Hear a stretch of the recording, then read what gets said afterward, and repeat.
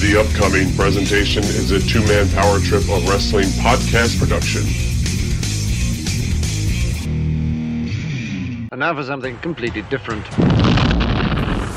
Hey, I'm a Hall of Famer. I'm in 3 Halls of Fame. For the young fans, they don't give a damn. They just give a damn about themselves and what they're hearing now. And I got no problem with those rules. I know the rules going in. I'm happy to play the game that way. And when Ivan came off with that knee drop from the top rope and he pinned me, I thought that something happened. I couldn't hear a thing. You could have heard the pin drop in that arena. It touched me so deeply that when I went in the dressing room, I really felt depressed. I'll tell you that. I'll tell you right to his face. If Hogan and if he wanted to get in a real street fight with me, trust me, he would lose, and he knew it. You know, that's the other thing. They give you the belt, and they're like, okay, you're in charge of it. I was like, what? When you mention a guy like Harley Race, that kind of legendary status, it's obvious why people would get upset. As far as I'm concerned, Roddy Piper was not a wrestler.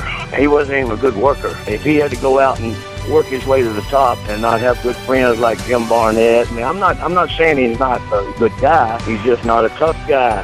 Bro, I swear to you, I don't have an ego. Like, I don't give a crap. That stuff is not important to me. People don't know me. They have no idea of who I am. They know of me as being a fictional character that they saw on TV. People didn't understand that, the guy they saw in the ring that happened to be using his real name and happened to actually be the president of the company, they really believed that guy that they loved to hate was actually a pretty decent guy. And I think many people have the perception that I really was that character.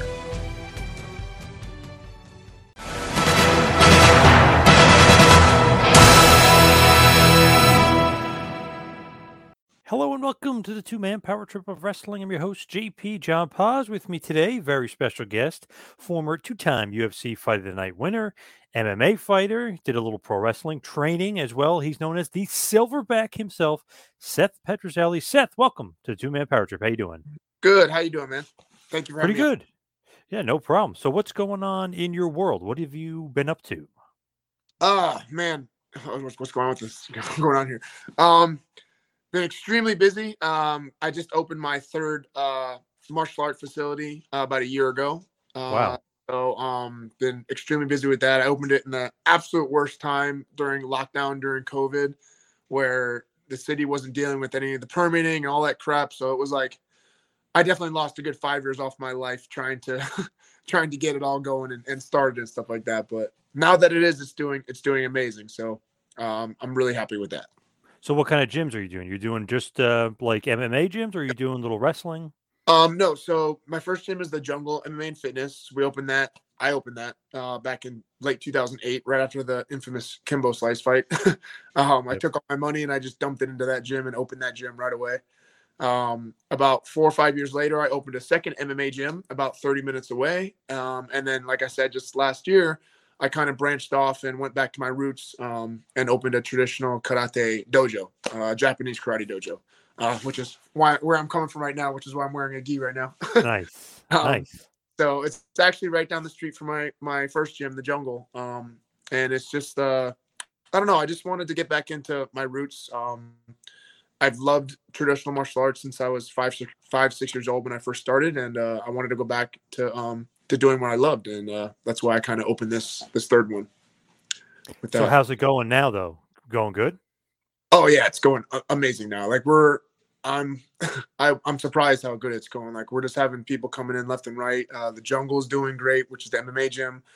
We actually had to turn people away just because of how busy it is on the mats lately. It's just it's crazy, the influx of people that are coming to the gym. So it's definitely blessed and lucky that's happening. And I mean we have great instructors there, and we treat everyone like family. So it's not surprising to me, but I'm definitely feeling very lucky that it's going this good for sure. 3 gyms, though, boy, that'll keep you busy. Oh man, yeah. I know somebody that owns one, and they're like losing their mind. Yeah, luckily I have a really good business partner for my first gym, the Jungle, Mike Lee, who's actually one of my. I've been with him. He's been my jiu-jitsu instructor for my entire career. I actually fought. He was my very first fight. One of his students was my very first fight ever back in 2001. And I knocked out his student, and me and him became friends after that. And he's trained me ever since that fight. And we opened that gym together in 2008. So luckily I have him. He helps out a lot. So, I mean, obviously this keeps you busy, right? I mean, doing all this stuff. I mean, that's got to keep you super busy. Yeah, which is I don't have time for much else. But I mean, when you do something you love, like they say, you're never working a day. But I feel like I'm working, but I'm still loving what I do. So right now I'm just full time concentrating on the traditional karate aspect of it. So I'm rarely at the MMA gym for the past year. Actually, I've been there maybe once a week, if that. But because the karate gym I'm doing on my own, it's just mine. So I'm literally there afternoon, night, all the lesson plans, all the instruction, all the marketing, all the business aspects, everything is just all me. So that's definitely taken all of my time for sure. Now, you mentioned you opened the first gym, the Jungle, when you beat Kimbo. Do a lot of people still mention that? I mean, they got to still mention that to you a lot, right? I mean, that was huge. Yeah. Like, it's crazy that I didn't think that this far along, this long after, I'd still be, I guess you could say, making money off that fight. And yeah, I definitely, I mean, they don't come there knowing that, well, some do. I guess they look at the website, they see who I am, and they saw that I was the person that did that, and they come in. But most of the time, they don't really know, and they look on the wall, and they see some of my old fight pictures and stuff, and they're like, wait a minute, you were the guy that did that? Like, oh, and they think it's so cool. And, obviously it kind of keeps them, I guess it keeps them around. It keeps them interested and stuff like that. It's kind of a cool thing to have their instructor be the guy that knocked out Kimbo, I guess. So, so it's funny. Amazing. Like, looking back, what was like the thought process like going into it? Because did you know like a day in advance, or you didn't know until you showed up that day you were fighting him? No, not even when I showed up that day. I was still on an undercard fight up until about maybe an hour and a half before I went on into the cage. So yeah, they came in the back room, said, we got a situation. You want to fight Kimbo Slice? Just like that. Just matter of fact. Like, we got a situation. Do you want to fight Kimbo Slice? I'm like, yeah, I didn't even think twice. I was like, yeah. What, sure. How much are you going to pay me? Sure. Yeah.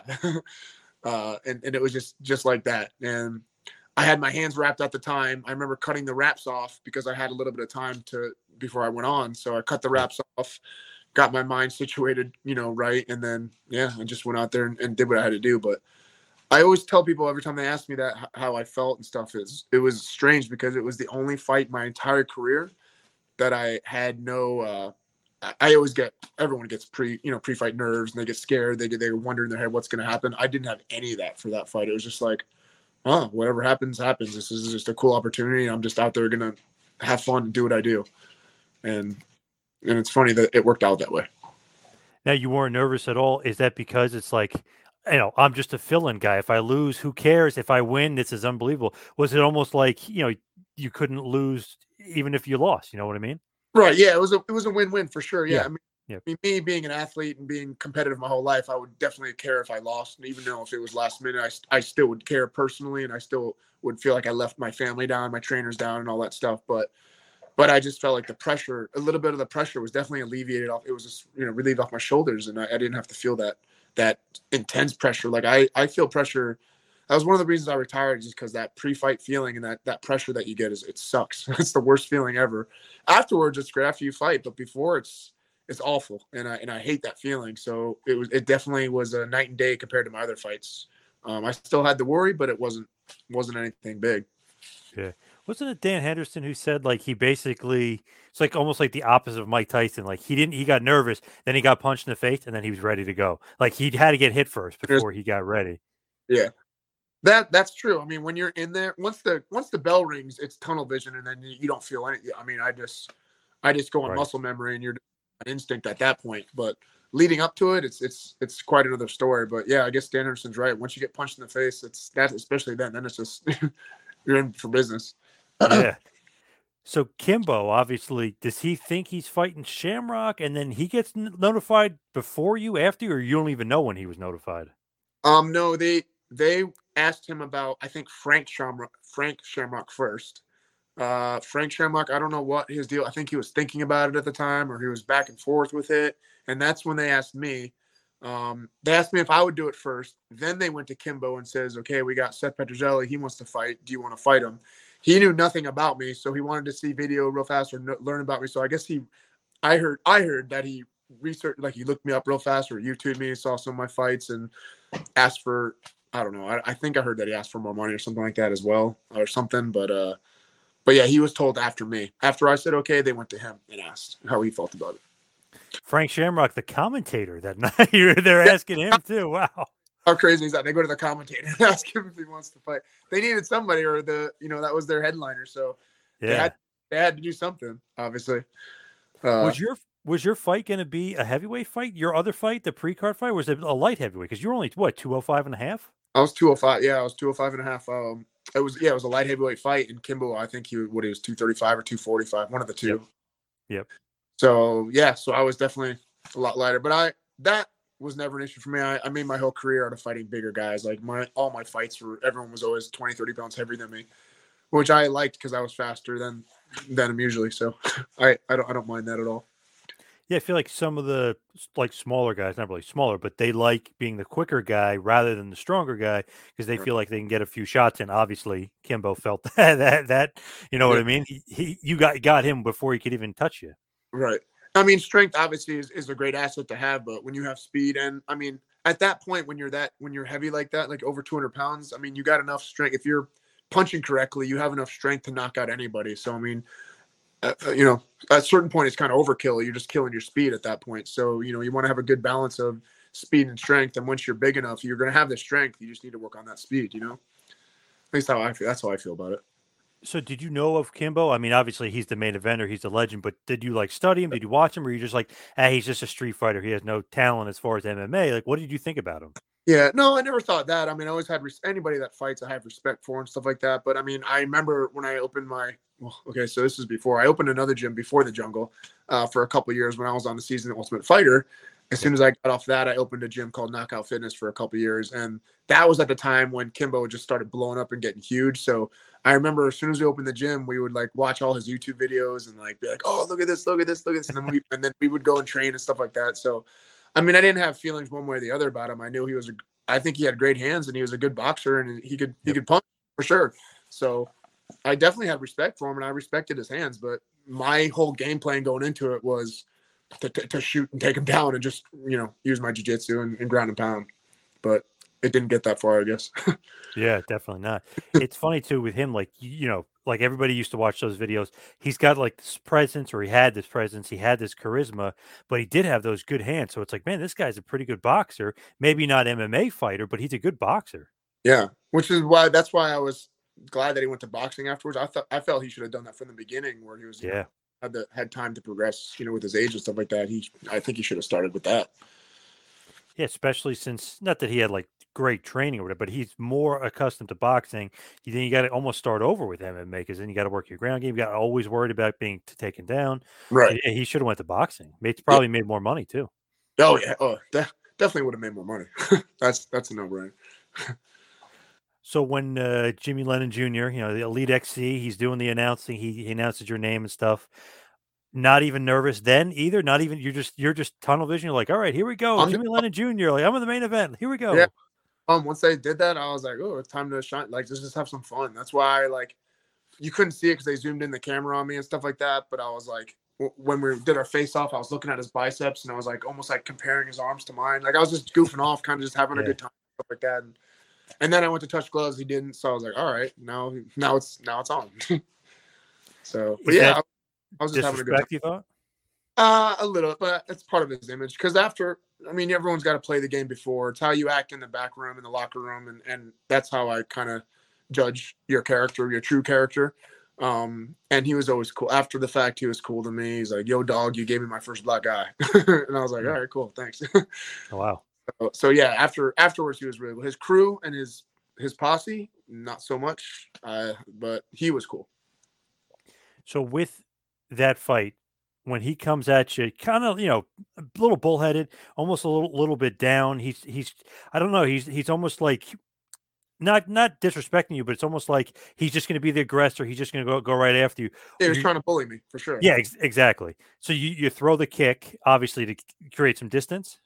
Yeah, the whole point. I mean, I always throw my push kick. I mean, if you watch 2 or 3 more of my fights, I kind of do the same thing. I'm in a southpaw stance. I raise my right knee or or push kick or something like that, and then I just sit my hip down and I throw my right hand. But it's my strong hand, but I'm in a southpaw position when I throw it. Yep. So I mean, it's kind of I do that punch all the time, and I remember him, like you said, he was crouched low. know if you could see me or not. And he was Yes, kind of yep. he was dipping to roll, and Yep. I dipped to roll. Literally, sounds funny, but he's known for his beard. The only thing I saw when he rolled and started to come up, I saw his beard just kind of like lift.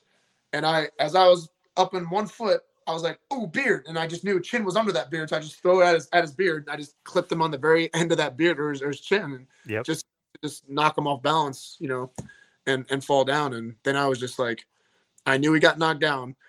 I knew if I just stayed on him and just kept punching, the ref would eventually pull me off. So that's all I thought of in my head is as soon as he hit his knees, I was like, just punch, just don't stop punching. And then the ref just finally, pulled me off. You cut him open pretty good, but that was a great shot. At first, when I remember watching it, and like at first you're looking at it, you're like, how did he get him? What did he get him with? But Shamrock knew. He's like, he got him with that right hand. Yeah, so when they put it on slow motion, I mean, you got a perfect shot. But when you're watching it at first, you don't even notice because they're showing it from his back.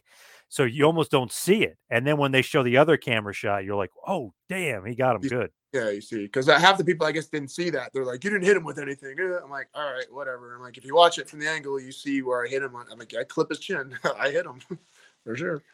Yeah, a buddy of mine who's a conspiracy theory nut. Oh, God. But he's like, oh, I don't even I think Kimbo took a dive. I was like, I don't know if you're going to take a dive and take a shot like that. You know what I mean? Well, even still, what would be the whole point? People say that. I'm like, what would be what's the positive that comes out of that dive? Like, why? A whole Elite XC folds, he gets paid less. He looks like, why? What even would be the point of that? Like, it just makes no sense.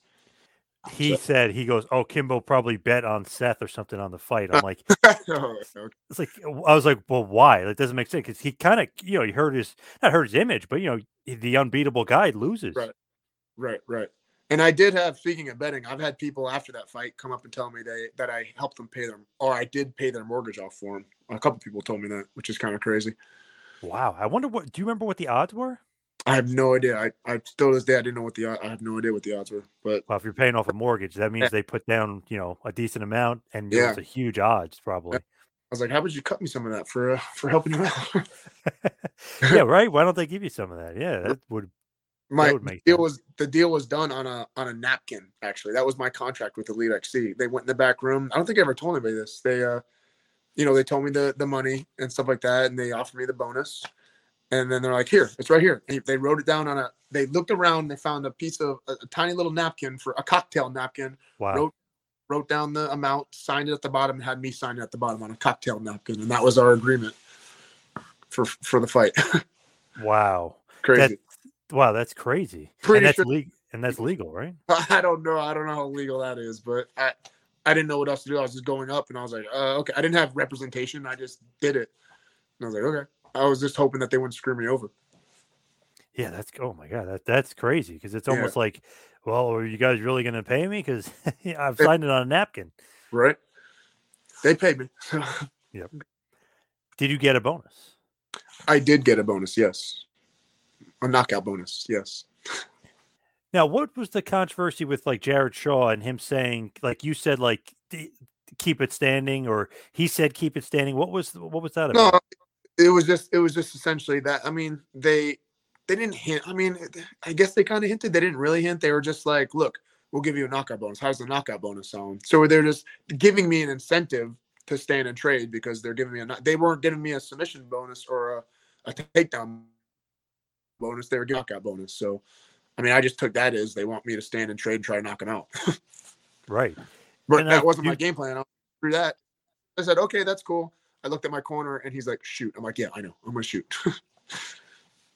Why did the game plan change? For me? Yeah. Oh, no, the game plan the whole time for me was to shoot. In the fight, just because I'm going to react to whatever happens in the fight. And when I saw that beard raise, I'm going to throw my hands no matter what. So I was going to throw the kick to keep him away so I can get distance to either wrap up or shoot in or something like that. But the opportunity presented. I saw this beard lift and I was like, I just threw my hand and hope I could connect and I hit. So and those looping rights, I mean, you got him good. Obviously, he was so dazed. He actually, I don't know if you remember this, but he tries to take down the ref. Yeah, I didn't know that until way after, and because the camera didn't show it really either during the fight. I don't think. Yeah, so somebody sent me a clip where and there's pictures of him actually lifting him up, right? Yep. I believe I saw that. Yeah, which is crazy. So. So for anybody that thinks like he took a dive or whatever, now the guy was legit knocked out, and he thought the ref was you because Was me. Yeah.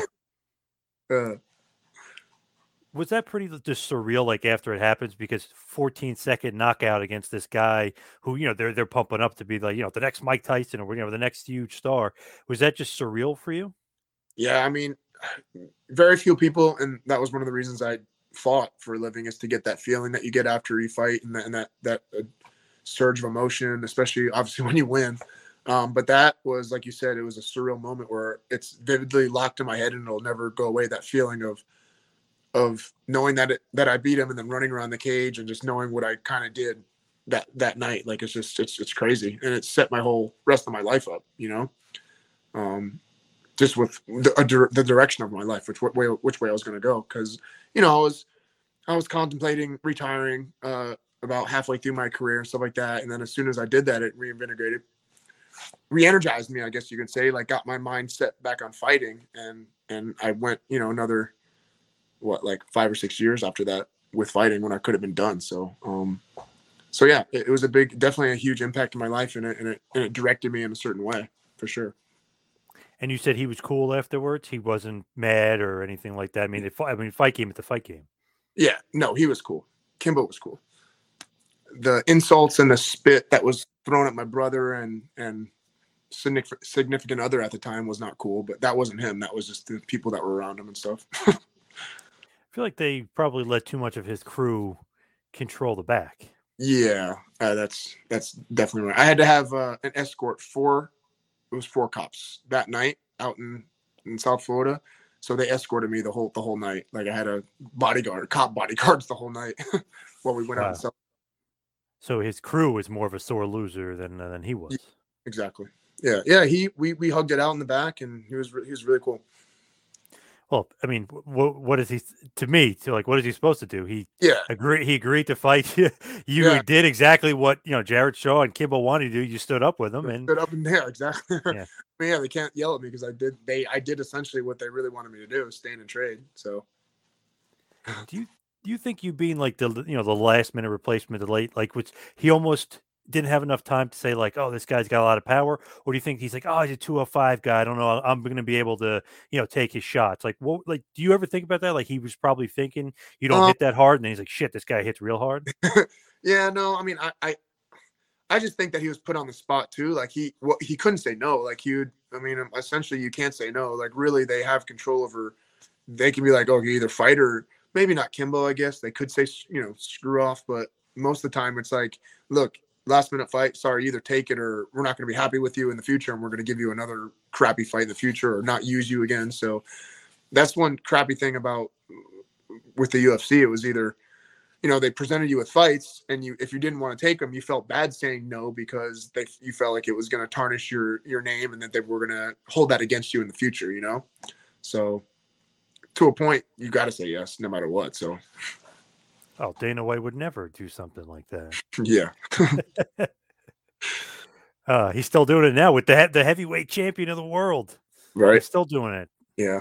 It's I love Dana. Like he did a lot for me, and he was actually a really nice person to me when I was fighting and stuff like that. Was always respectful and nice, and talked afterwards and was really cool and stuff like that. But I mean, I guess a business guy myself, I can understand some of the things he does, but other things, it's come on, have some fucking. Oh, sorry, I don't know. My bad. Oh yeah, have absolutely. some, have some respect for the fighters, and they're out there doing it, making you money. Like with Kimbo, obviously, he moves on. He actually became a pretty big star in Bellator years later. Even in UFC, of course, too, he became a big star. It did definitely hurt his drawing power, but people were still interested in him. So it wasn't like the end, but it was definitely a high point for you, right?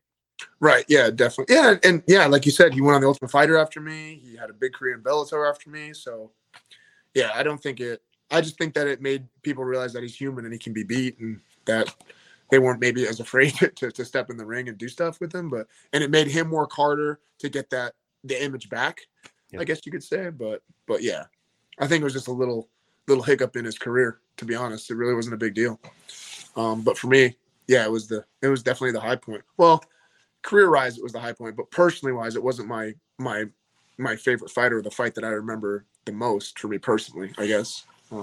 What is? It's a draw between Dan Severn and Rico Rodriguez, I guess, because Dan Severn was the first big name that I fought and beat, that I watched when I was a little kid, not a little kid, but younger, like, 11, 12 years old, when I was still doing, just karate and stuff. And I saw Dan Severn in the UFC doing this stuff. I'm like, oh my God, these guys are amazing. They're beasts, they're killers. And then to fight him all those years later, I had a lot of respect for him. And he made an amazing speech after the fight, like kind of passing the torch to my generation of fighters. So that was a big impact. That was huge for me. And then Rico Rodriguez too, because I saw him when I was younger too, being the UFC champ, and never thinking that one day I'd fight him. And then actually I was really, really nervous and had a lot of stress for that fight. And then to overcome all that and to beat him too was a huge milestone for me as well. So both those fights. And that was your Bellator debut, right? Rico was, yes. Yeah. What did you think of, like, just the difference of Bellator and Elite XC, UFC? Is it all the same to you, or is it all completely different? I mean, as far as like how they treated the athletes and stuff like that, they're all pretty much the same. I guess you could say. Pay wise, I was happy with what Bellator did for me. I was really happy. I didn't think that Bellator would take care of me how they did, and they did. So that's great on Bellator. But as far as like how they treated me and the athletes and stuff like that, it's Bellator and UFC for sure are definitely comparable to each other. Yeah. That's all the same. How did you get in Bellator at this point? Was that Bjorn Remny running it, and he kind of recruits you? I think that was who was before? Was it Bjorn? Man, before Coker was Bjorn. Yeah. No. Yeah, it was Bjorn. That's right. It was Bjorn. Yep. Yeah. And I don't recall exactly how I got in. I don't know if it was my because I really didn't have a manager ever. I mean, I had people that like, hey, I know Seth, I can get you in contact with him. Right. So, but I don't recall how I got in with Bellator, to be honest.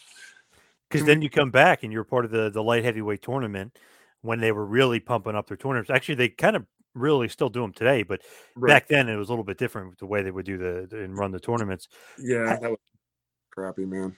Yeah, Jacob Noe and King Mo, right? Yeah, I'm so disappointed in myself for that. I felt so. I mean, I don't know if you watched. I never watched the fight afterwards, but I knew I was beating the crap out of him. And then my knee was. I've always had issues with my knees, and I knew if I looking back, I just feel like I kind of gave up in there, which is really crappy of me to say, and it's a cowardly of me to say, but like I know I could have fought through the pain and stood up and kept fighting because I was winning the fight, and I just remember taking that shot and just feeling that electric sensation zap through my knee, like all the way down like my body, and I was like, it's not worth it. I kind of more thought it wasn't worth it to keep getting more injured and doing this than anything, I guess you could say. So I don't know. That was a down point in my career for sure. And then the fight right after, where I just really was on the outs of my, like, I didn't really want to fight anymore. To have that knockout from King Mo was just an eye opener, even though it put me to sleep. It was an eye opener, right? That I didn't want to be doing this anymore. My health was too important to keep doing this for the money that was involved. What did you think about King Mo just in general? Great athlete. Oh, well, yeah, I love King Mo, man. He's a cool guy, super cool, amazing athlete. Yeah, for sure. But I know he was afraid when we fought, though. Really? He didn't. Oh yeah, I could tell. Like, I know how confident people are when they fight and stuff like that. But there was something when I fought him, like he was extremely nervous to go against me. Like he was always like, he would talk big, but then he would be like to everyone else. But then to me, he'd be like, kind of like, I don't know. I just get that vibe when I talk to people. Like, okay, I respect you, and I don't want to like go hard with you. I just want to take you down and be done with it. So I got that vibe off him a lot, which made me confident. and then lo and behold, he knocks me out anyway. So maybe he saw that Kimbo fight, was a little chinny about it. I guess I don't know, but I was just being lazy, like playing on the bottom, put my hands behind, feeling where the cage was, and then just that split second where I felt behind me because I was feeling for the cage and lightning. I didn't even see it coming. I have no idea. I don't remember anything. I remember being on back and then being in the back room, and that's all I remember. Yeah. And kind of like a dream state when I was in the back. I thought I was dreaming, and then I came to in the back, and I was like, did I just fight? Like I asked my corner and he said, yeah, you just fought. I was like overcome with emotions. I started crying. I was like, wait, what? I freaked out kind of. I had like a panic attack because I didn't realize I just fought. And they're telling me I just fought. I was like, there's no way I just fought. So it was a scary feeling, and I didn't want to have that feeling again ever. So, and like I said, it was my health, so it wasn't worth it to me. That's got to be pretty scary though. Is that like a concussion? Like what was going on? Yeah, I've been going to doctors ever since I retired just to make sure everything's okay. I'm a hypochondriac too. That doesn't help, but but I always make sure that everything's okay. I was getting migraines for a while, which was kind of worrying me, but 10 MRIs later, I'm okay. Like I just always check just to be sure, but they slowly dissipated and went away. But yeah, that knockout was 100%. It was a concussion. Yeah. So I was just having concussion syndrome. And that's what that was when I was having like a dream state. Like, yeah, you have you can go in and out of like reality when it comes to that. It's spooky. It's weird. Was your corner like worried at all? Like that you were kind of, not remembering stuff? A little bit. But they're fighters, so they don't. How much can they be really? I mean, they kind of know what's going on. Like, yeah, he's just knocked out. Of course, he's going to be confused and stuff like that. But I'm more concerned about it than they are. So I made sure, like, when I went home, I went to the doctor and got everything checked out and stuff like that. So everything was good. Everything was fine. It was just a really bad concussion. And you knew right then and there, I'm retired. I'm done. Yeah, I mean, I had feelings beforehand. Like going into the Jacob Noe fight, I was thinking about it, and then especially after the King Mo fight, I was like, yeah, this is it. And I remember people telling me, well, don't do it so fast. Maybe take some time to think about it. But in reality, I've been thinking about it for 6 to 8 months already before my last 2 fights. So I was like, yeah, the gym's doing good. Like I'm making decent money at the gym. I can still speak somewhat clearly and remember things. So I want to call it quits now. Did Bellator want to bring you back? Because it seems like you got, obviously name value. So did they want you to come back? Yeah, I still technically have a fight under contract with them. So, wow. Yeah, but I'm pretty sure it's expired now. But yeah, I still had 1 fight left, and they asked me to, but I was like, no, I'm sorry, I can't. Do you think you ever think about getting back? Not really now, but do you ever cross your mind like, hey man, I think I could still do this one last time? I mean, I've done. I've done my fair share of grappling tournaments and stuff like that. And this sounds corny, but I started doing my traditional karate tournaments again, where I compete in like kata. And because the competition bug never goes away. You always want to do something and compete.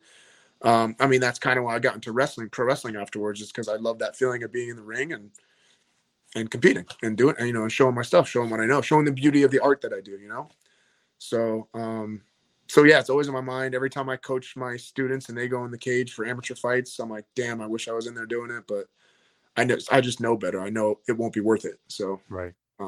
I get my fill from kind of watching them, but also from competing in like the amateur things now, like the grappling and some of the super fight things that I get paid for, and the grappling super fight matches, and also the karate competitions that I'm doing now. With pro wrestling, you mentioned pro wrestling.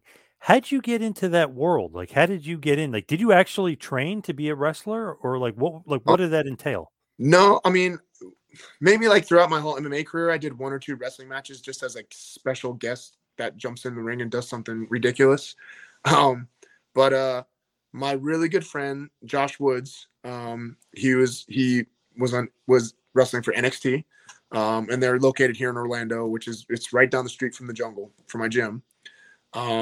And they told him, because they knew he did MMA with me, they told him they're looking for a coach to come and teach some kickboxing and jiu-jitsu, because they want to, make their athletes know what they're doing, in the ring, so it looks like they know what they're doing.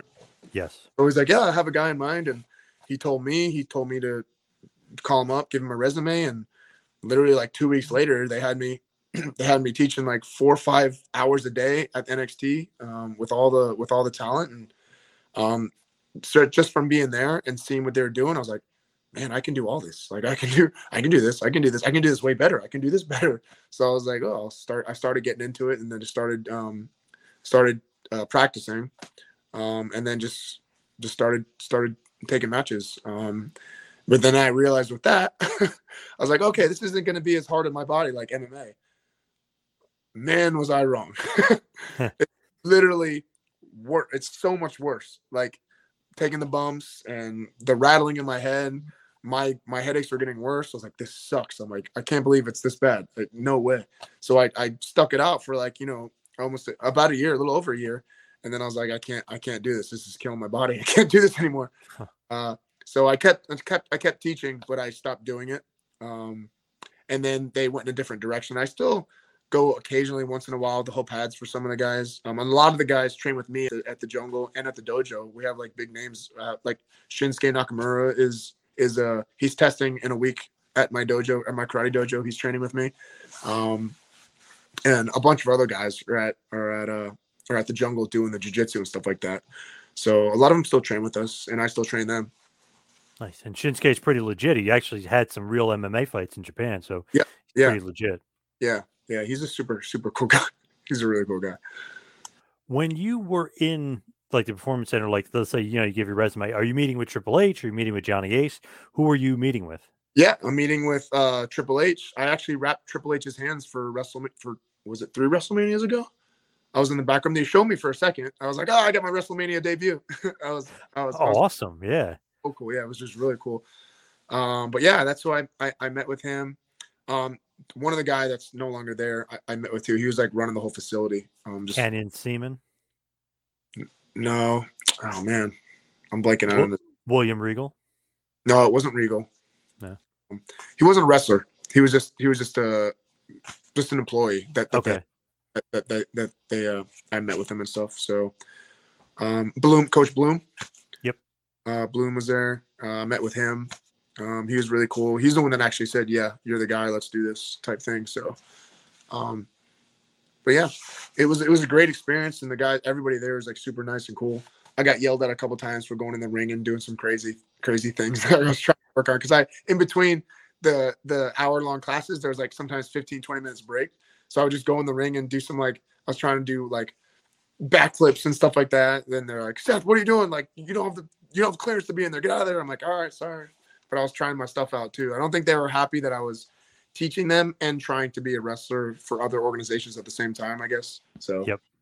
Yeah, they weren't very happy about that. But who the hell's yelling at you? Triple H? Who the hell's yelling at you? Coach Bloom. He was on. There's a loudspeaker that goes to the whole place. So he's in his back office seeing me on camera, and he's like, Seth, cut it out. Stop doing that. I'm like, oh, damn it. All right. Now, it's funny, talking to Boss Rutan a while back, he was saying, because he did pro wrestling for New Japan Pro Wrestling, and they got him to do some pro wrestling, legendary MMA guy. The Japanese always do that. They get you to do some pro wrestling. They probably give you a shit ton of money.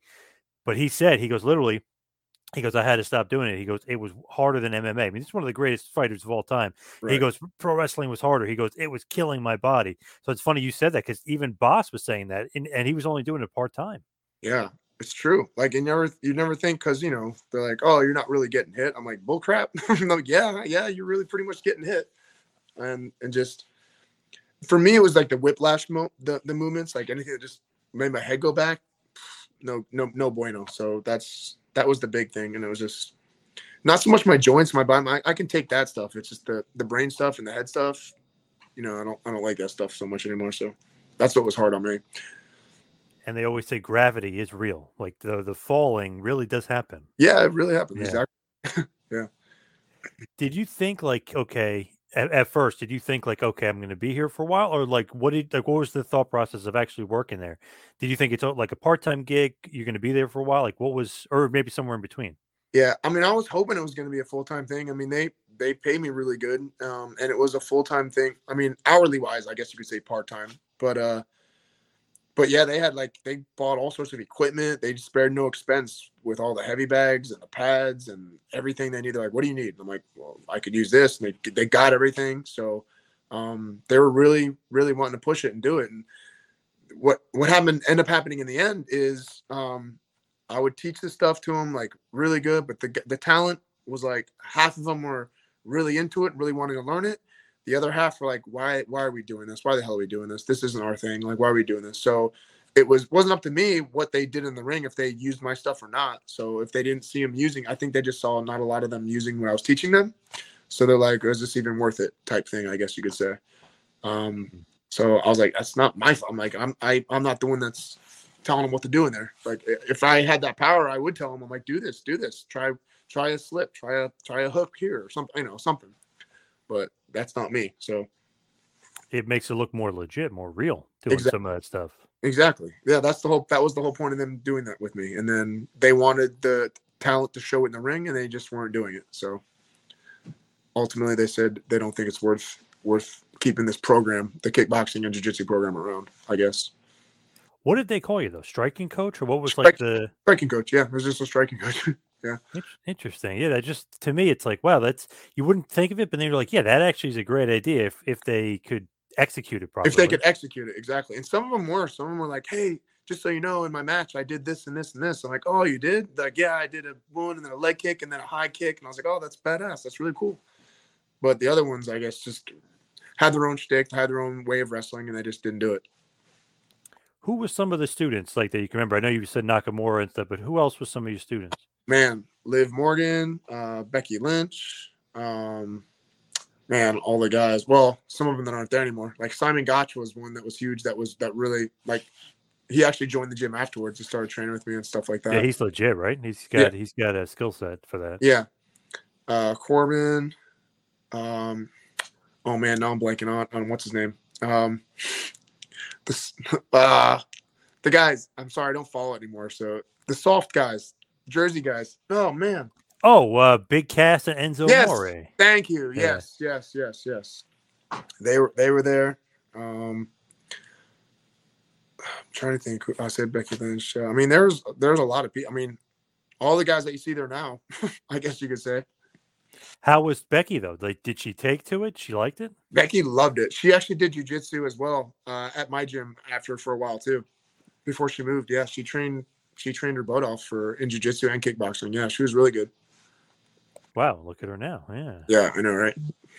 Wow, that's pretty cool. So, like, obviously, the people that are into it, are they letting it known like that it's working, or it's just not one of those systems where you tell Triple H or whatever, this is great. Like, yeah, do they do that? I didn't really have that kind of access every day to Triple H, where I was like, hey, just so you know, they're doing this. But in the end, I did. I was like, look, I'm teaching them, so I'm telling them this, and I told them who's responding and who's not responding. I said some of them come to me and say they don't want to do this, and I tell them that. I'm like, look, these guys tell me they don't want to do it. I'm like, I don't know what you want me to do. You want me to force them? I will, but I need tell me what you want me to tell them to do. So, do you pay attention to current like wrestling and stuff? Like, do you know Triple H is kind of not really in the Performance Center anymore? He's not really doing NXT. Have you following that? No, I haven't been following any of that. No, I've been so in my own world when it comes to the dojo and stuff like that. Not even MMA. Like when it came to Felicia's last fight, that was about the last MMA thing that I'd been around and even looked at, to be honest. What fight was it? I didn't even go to her last fight. Oh. It was 4 weeks ago, where she retired. I don't remember the name of her opponent. She beat her ass pretty bad though. I know that. But that was the whole point, because I was training at the dojo, so I didn't get to train with her at all for her fight. So obviously I wasn't going to go out there and corner her when I wasn't part of her camp or anything like that, which I felt bad for. But yes, she kind of had the same feeling I did with retirement, she wasn't feeling it was worth anymore with the damage and stuff. She said she's been in a few wars, and which she definitely has. So she wanted to make sure her health was number one priority. Is that a problem with some MMA fighters? They don't know when to retire? Yeah,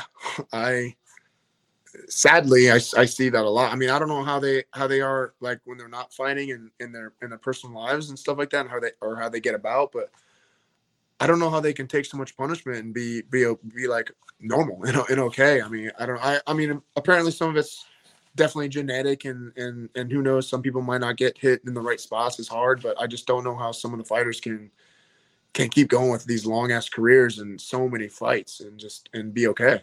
I mean, unless we're going to see some of the damages later on, I don't know, but and just me too. I'm a warrior, so I'd rather just be safe than sorry and not have to worry about it. But even though I'm definitely worried about later consequences of what I did to my body for 15 years, so just don't know. And you did some kickboxing too, right? Some K1? Some K1, yeah. Well, luckily for the K1, I didn't really get hit that hard. It was just me gassing out the whole time.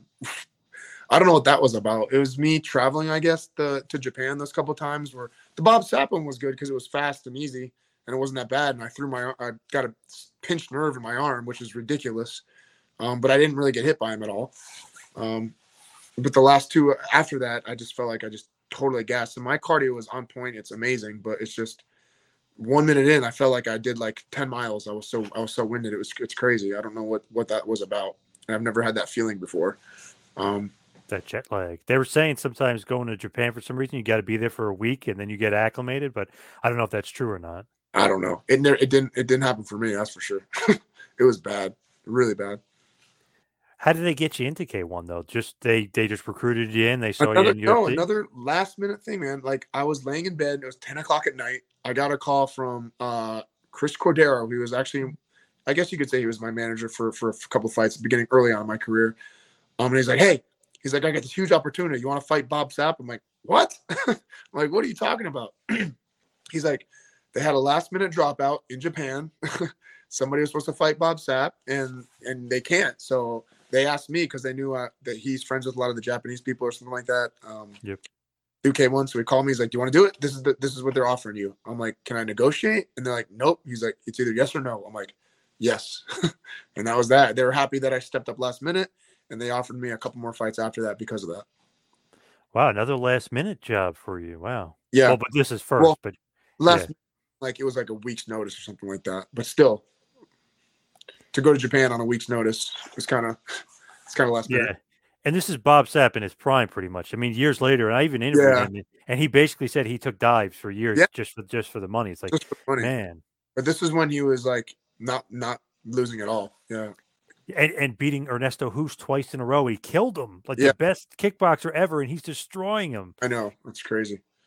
Man, I don't know. It's funny. I guess maybe he got too big, too popular, was doing all those game shows and video games and TV commercials and all that stuff in Japan. I guess that got to his head where he's like, oh, I don't want to get injured. Right. Yeah. Weird. Yeah, and you can't blame a guy for that, but you can blame him for going out there. Even if that's the case, then just retire and be done. Don't go out there and disgrace the sport and take dives. That's awful. Yeah, he definitely took a bunch of dives. And it's funny, Sam Greco, obviously legendary kickboxer, like stopped training him. He's like, I'm not training. If you're not going to take it seriously, I'm not training you. What's the point? Yeah. Ridiculous. But were you scared of him at all? I mean, were you nervous of him? Just the look of him, I would be like, oh my God, damn, I'm going to get killed. Again, I don't know if it's just me liking the feeling of going against somebody bigger and like supposed to be a big badass that's heavier than me. Like that doesn't get me nervous. It just makes me feel like pumped and wanting to go, like, because I would for him too. I was nervous, but not like I was for all of my other fights. Yeah, no, I was pretty confident going out there. I was like, yeah, he's good, but he's slow, and I could outmaneuver him. And even though the ring was smaller than I thought, but still wasn't that bad. I was still doing a great job circling and moving around. And if it was MMA, he would have been done because I would have knocked him down on that first punch and then jumped on top of him. Right. So as far as like UFC, just kind of going back to that, how did you get into UFC originally? Was it through The Ultimate Fighter? Yep, season 2 of The Ultimate Fighter. So they saw my Dan Severn fight, which was for King Cage. Yep. And then, I submitted all my stuff and called me up, did all the crazy interviews they made you go through for all that. And eventually, got on the season. Were you on Rich Franklin's team? Rich Franklin, yeah. Okay, that's what I thought. Do the coaches have any real say in the show as far as like who they want on the team, or is somebody else really picking? No, they do. When we did, it was the sporadic picking where it was back and forth choosing at the time. But no, they had the full choice. It wasn't some behind the scene puppet telling them what to do. It was them. Okay. Sure, yeah. Who was the opposite coach this season? Was it Shamrock? No, Matt Hughes. Oh, okay. Yeah, I feel horrible what happened to Matt. It's awful. Yeah, how is he doing now? Because I saw recently he did an autograph signing. So is he better now? Is he doing okay? Better, but not. It's definitely like me and him hung out tons after the show, and for years and years and years. I had him come to my gym and do seminars, and we were like really close. Like not really close, but we were close, like buddies. Where I could call him and be like, hey, I'm doing this type thing. And I went up to him. This was maybe 4 years ago, 3-4 years ago. in Bellator. He was sitting on the side, and I was like, "Hey, Matt, what's?" And this is the first time I've seen him since the accident. And he looked at me with his blank stare, and he goes, "Who are you again?" I was like, "Ah, shit." Oh wow. Hey, it's Seth. It's Seth, and apparently he's gotten better since that, I guess, but not all the way. So I can't really say. I haven't seen him in 3 years, so I don't know how it is now. But that was my last experience with him, and it was heartbreaking, to be honest. It was sad. Yeah, so you like stuff like that. I mean, you obviously even accidents can happen to fighters, but it's just crazy to see a guy that was that good, that on top of his game, had all those wins, all those fights, all those titles. Right. You know, and look at him now. It's like, and look at him now. Sad. Yep. So on that show, was it a good experience though? Because you're getting notoriety. That show was really popular. Like you're getting a little bit of a FaceTime. Did you like being on The Ultimate Fighter? Being on it I would never do it again. Well, maybe I will now, but for 10 years after, for 8 years after, I said I'd never do it again. But it was such a great experience, man. Like our season it wasn't as popular, I guess, because we were all friends. We all know there was no drama in the house. We all hung out. We all freaking pulled pranks on each other left and right. It was pranks the whole time. It was so much fun. And I still talk to, some of the guys still today. Not as much as I used to, but we still keep in contact and stuff. But no, it was an amazing experience. It was so much fun. I didn't like the way they edited it and did stuff. There was so much on the show that we did that they didn't show. It was kind of crappy. I mean, I get a lot of it was probably a little too raunchy to be shown, but it was still funny stuff and good stuff that we did. But I wasn't too happy of how they edited the show.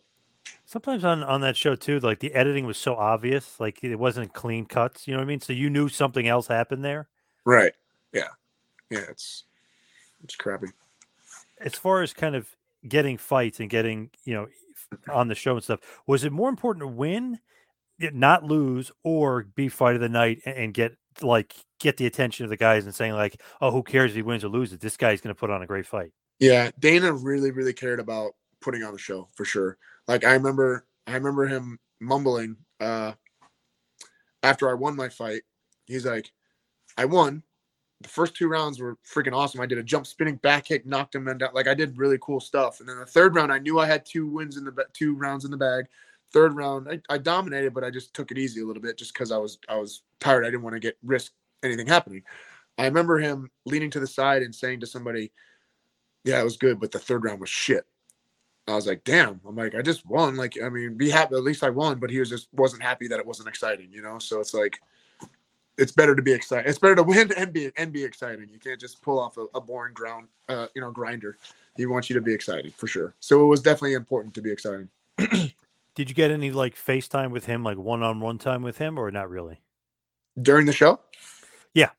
Oh yeah. During the show. Yeah. Not a lot, but he was always in and out of that. Like he'd come in, say something to us, then leave. And we had time to like go ask him questions if we had any questions or anything like that. But I didn't have much to say to him at the time.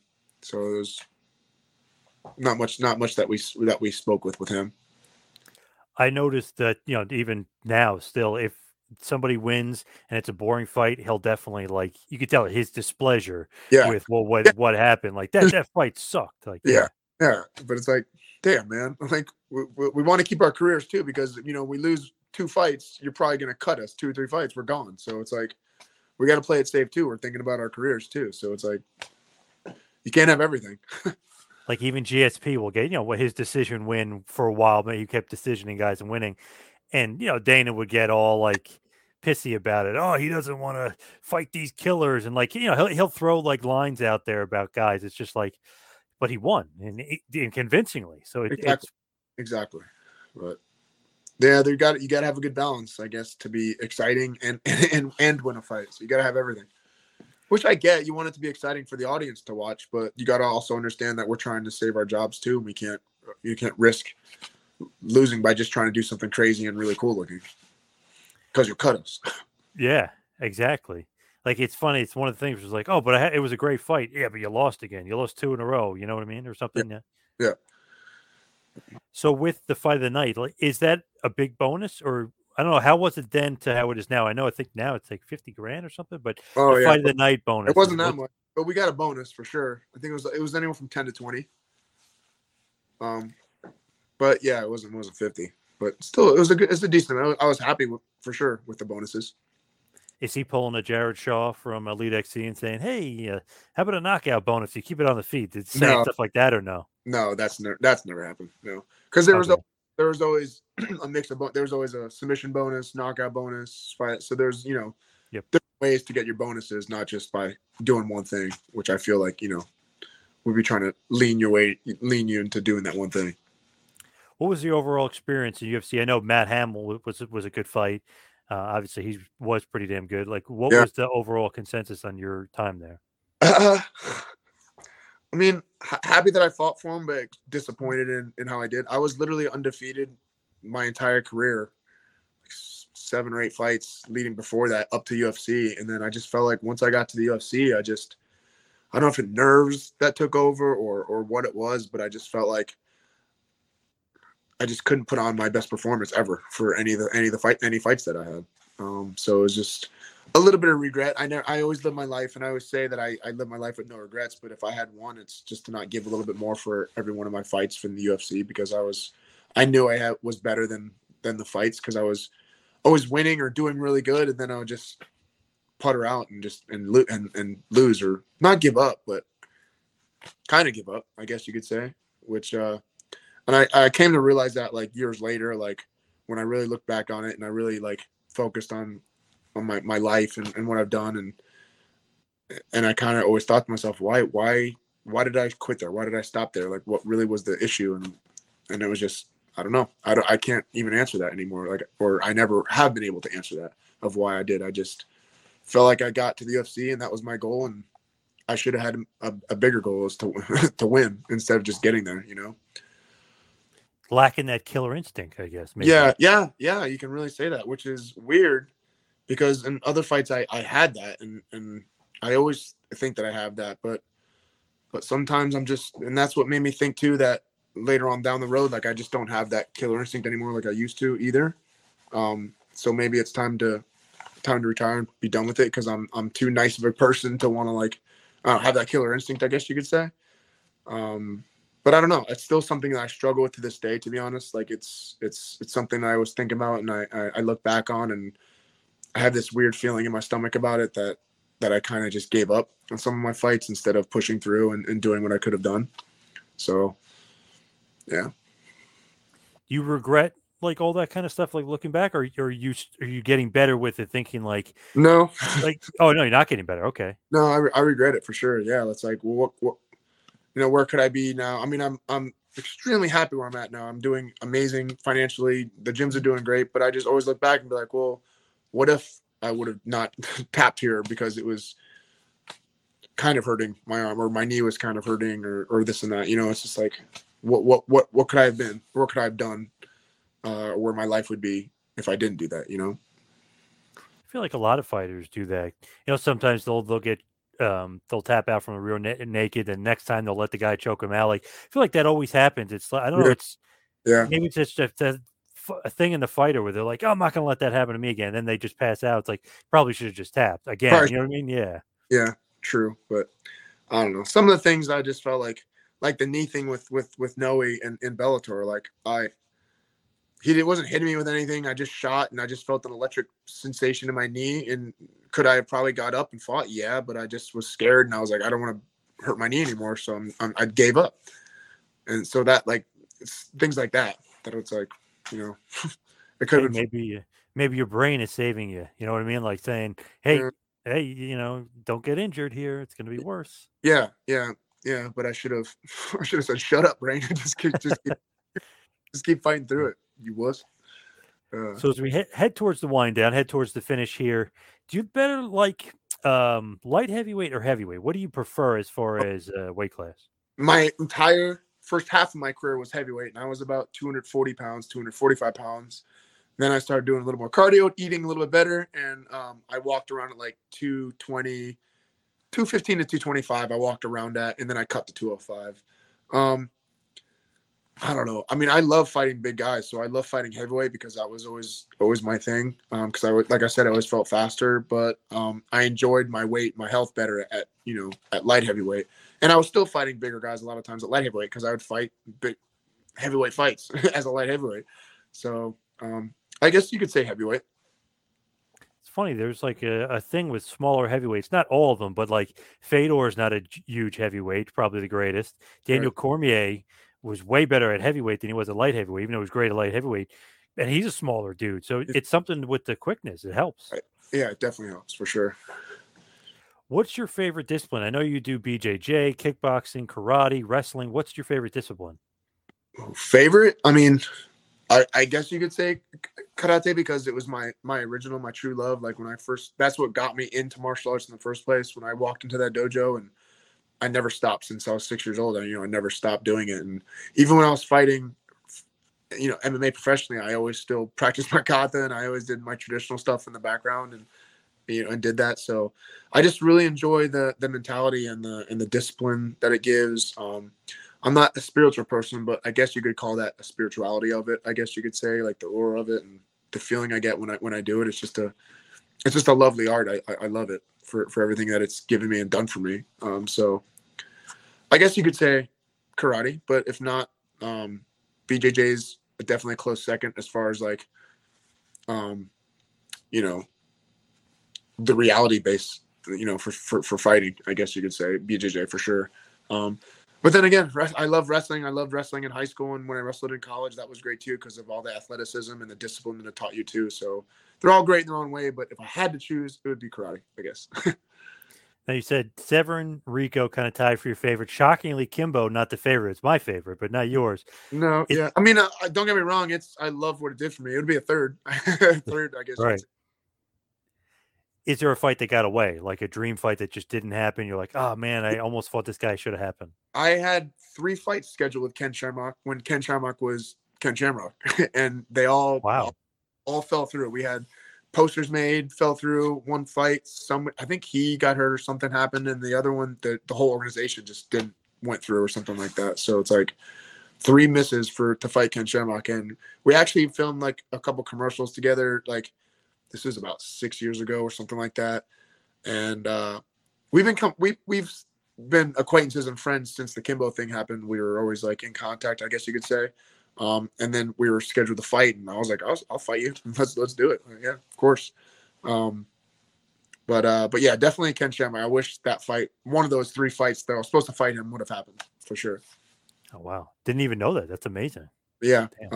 Island Fights, I think it was called one. There's a few different organizations that tried to put it together, and for one reason or another, it just didn't happen. Now, before we let you go, give us all the plugs, social media, everything you got, and all 3 gyms. Sure. So the MMA gyms will just be jungleorlando.com, or you can just go Instagram is just Jungle Orlando. And then you got my karate school, which is karateoforlando.com, or Instagram Karate of Orlando. And then me personally, it's at Silverback Seth on Instagram, or Twitter's at Silverback Seth, but I'm mostly on Instagram, I guess you could say, for that, at Silverback Seth. Nice. Awesome stuff, Seth. Thank you so much for all the time. And man, I still remember that Kimbo fight like it was yesterday. That was unbelievable, but awesome stuff, Seth. Thank you so much. Thank you for having me, man. I had a good time. This has been a John Paz Power Trip production in conjunction with the 2-Man Power Trip of Wrestling. You could follow us on Instagram and Twitter at 2-Man Power Trip. You could check us out on Facebook. You could subscribe on YouTube. You can go to patreon.com/TMPT Empire to become a patron, and also check out the website tmptempire.com and buy a shirt at prowrestlingtees.com. 2-Man Power Trip, where the power lies, brother.